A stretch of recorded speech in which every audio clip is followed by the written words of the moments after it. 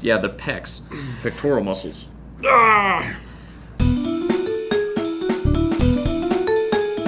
Welcome to Life of the Brand. I'm Kevin. He's Tyler. Y'all know where to find us. We'll put him up down here, so let's jump right in.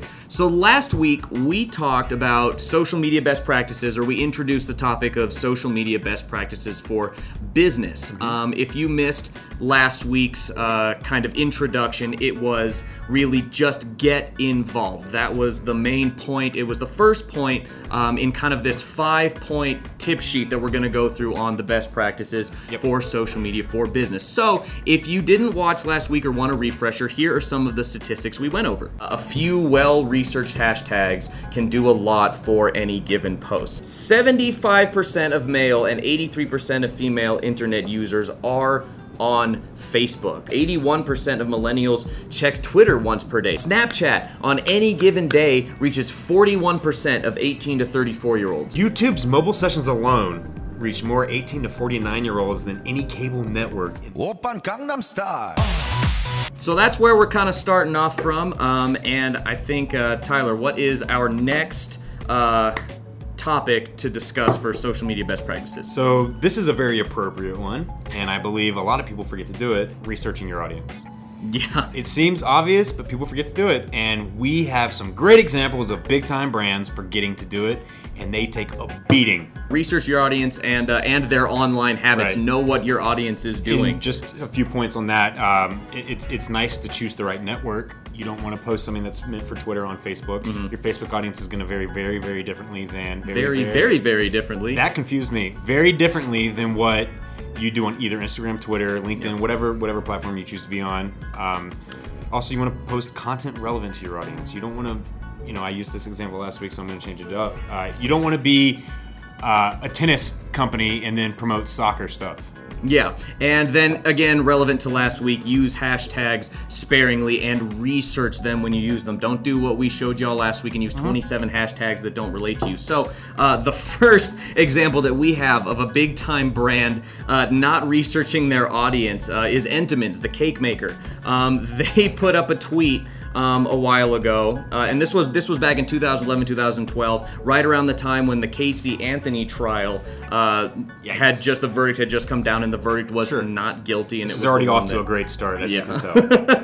and it was a controversial ruling, and so Entenmann's posted up who's not guilty about eating all the tasty treats they want, and they hashtagged not guilty, and then immediately they said, "Oh, sorry everyone, we weren't trying to reference the trial in our tweet. We should have checked the trending hashtag first." That's the biggest thing, is you can figure out what hashtags are trending, but you have to see what those hashtags actually mean. What's another example we got? So here's a great one that I know all you millennials love. I personally don't have much experience with it, but it is a brand called Tinder. It's known as a hookup app. And it's really, really garnered that reputation at this point. But of course, not a reputation Twitter would normally want to have, except for apparently this one tweet. Tinder, not Twitter. Sorry, Tinder. Yeah. Vanity Fair actually wrote an article about it, and they mentioned that Tinder was only for hookups. Tinder took it very personally. So, like any well-meaning brand, they went on a Twitter rant. And this was before Trump was in office. And basically what they said, and this is word for word, Tinder users are on Tinder to meet people for all kinds of reasons. Sure, some of them, men and women, want to hook up. And then they left it there. And then right after that, they sent another one out that says, but we know from our own survey data that it's actually a minority of Tinder users. So, trust Tinder or vanity? The issue here was obviously in getting with a firefight that they didn't need to get in, and that's a big thing. If no you pun are, intended. I'm sorry, I had to. If you are a brand online who has some fire coming your way, it's honestly, and I know Twitter is kind of notorious for this, but just let it go. Let it go. Let's move on to the third tip, which is engage your audience. Optimize your profiles for the user experience of your specific audience. Communicate directly with them. Comments, reviews, messages, check-ins. They want to hear from you. Your customer, your audience, they want to hear from you. That's what social media is for. That's why brands have social media social media accounts is not necessarily to sell stuff, but it's to sell the brand, it's to sell the engagement. And this is the how interest. brands learn about what products work, Yeah. what customer service doesn't work. Is there a location that's not doing very well? I mean, everything can be done on with your audience on social media. And I mean, Facebook's a great example of incorporating all of those in. They know everything they need to know off one post, because some brands can have so many followers that they can get everything they need to know in one post. And now, typically, Facebook- you can't really rely on that, so you have to And do you have whatever. longer on Facebook to kind of tell your story, videos, Right. photos, all that kind of stuff. So in 2013, with the financial crisis still stinging, and I'm gonna put this in quotations, the geniuses at JP Morgan decided to open up their Twitter page to a open Q&A. And the last thing you ever want to do on social media is ask people how they feel with no holds barred. About your business, especially Money. after a giant crisis happens related to money. This one was from a guy named Goran, and his handle is @GhostDrone. Should have been a hint right then and there this wasn't going to go well. Yeah. When will you all go to jail?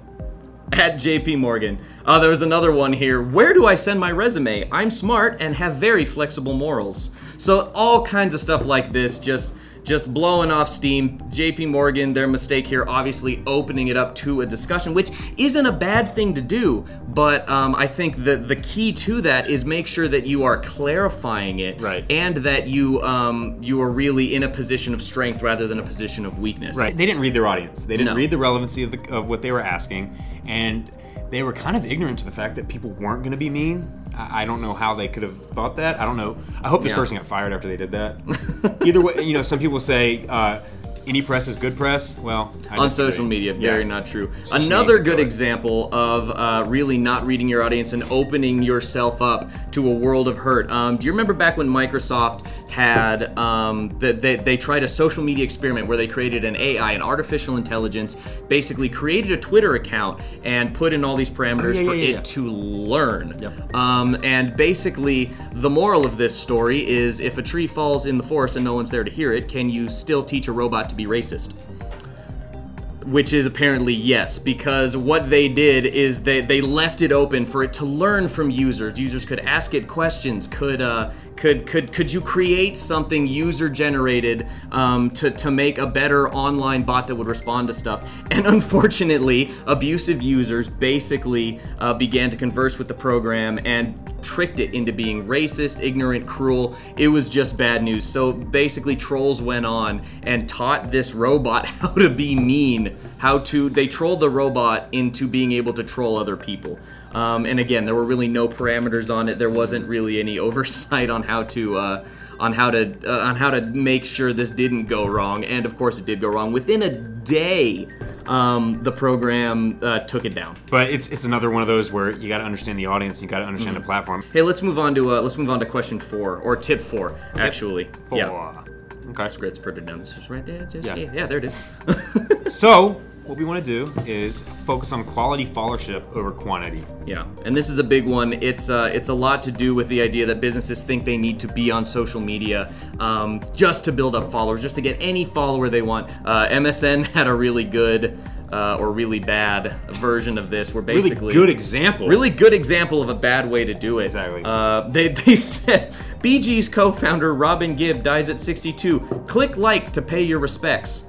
And you see this all over all the time, and it's things like, well, you don't care if you don't hit like, or you don't care if you don't hit follow. If you don't send this to 10 people right now, you will not have good luck. Right. That used to be on MySpace, and Yeah. I used to hate getting that stuff because I'm superstitious. So It's guys like him that they were trying to get to hit follow, but it's unqualified users. It's an Right. unqualified group of users. you can't. It's flawed and skewed data because you're Yeah. getting people to like. It's not your audience. So finally, our last tip and point: we want to utilize paid ad placement tools. Yeah.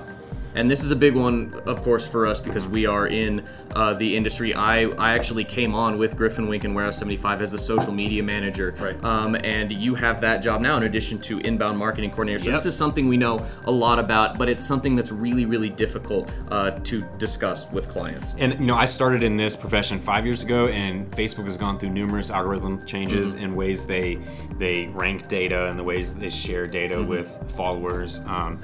And since this algorithm has changed, they don't allow for pages to reach their entire audience. As much organic reach because as they realized we have so many people on this platform that we would be stupid not to ask people to pay for those impressions, because they're basically giving away free impressions. It'd be like television stations during the Super Bowl giving away ads for free. Yeah, and that's just kind of where we are. It used to be you'd reach 10-15% of your organic followership. I don't remember the exact number, but there was a point where you could reach a lot more. Now it's like it's about 5 to 10% of your audience penetration. I mean, it's bad. Yeah, like 3 to 6%. Yeah, and so you basically have to, it's a pay-to-play platform. But here's the good news, is that if you can come alongside someone, a professional that knows how to do it well, or if you can research it and figure out how to do it well, then you can take advantage of all of this kind of cognitive dissonance that's going along, all of this noise that happens on social media. You can cut through that and hit the consumer at where they will actually be making a decision for you. So it's kind of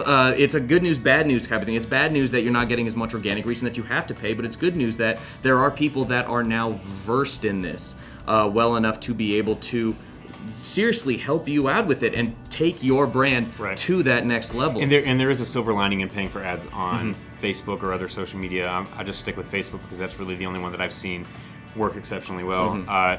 You are getting a lot of quantifiable data.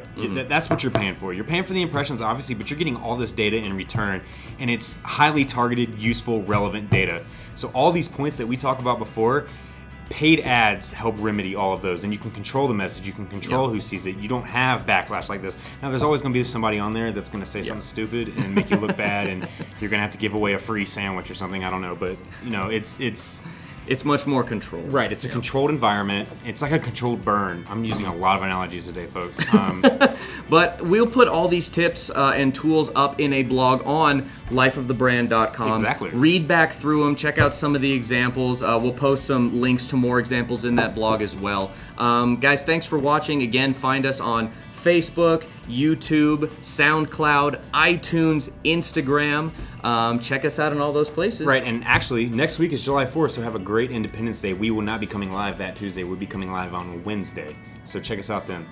We'll see you guys then. Bye.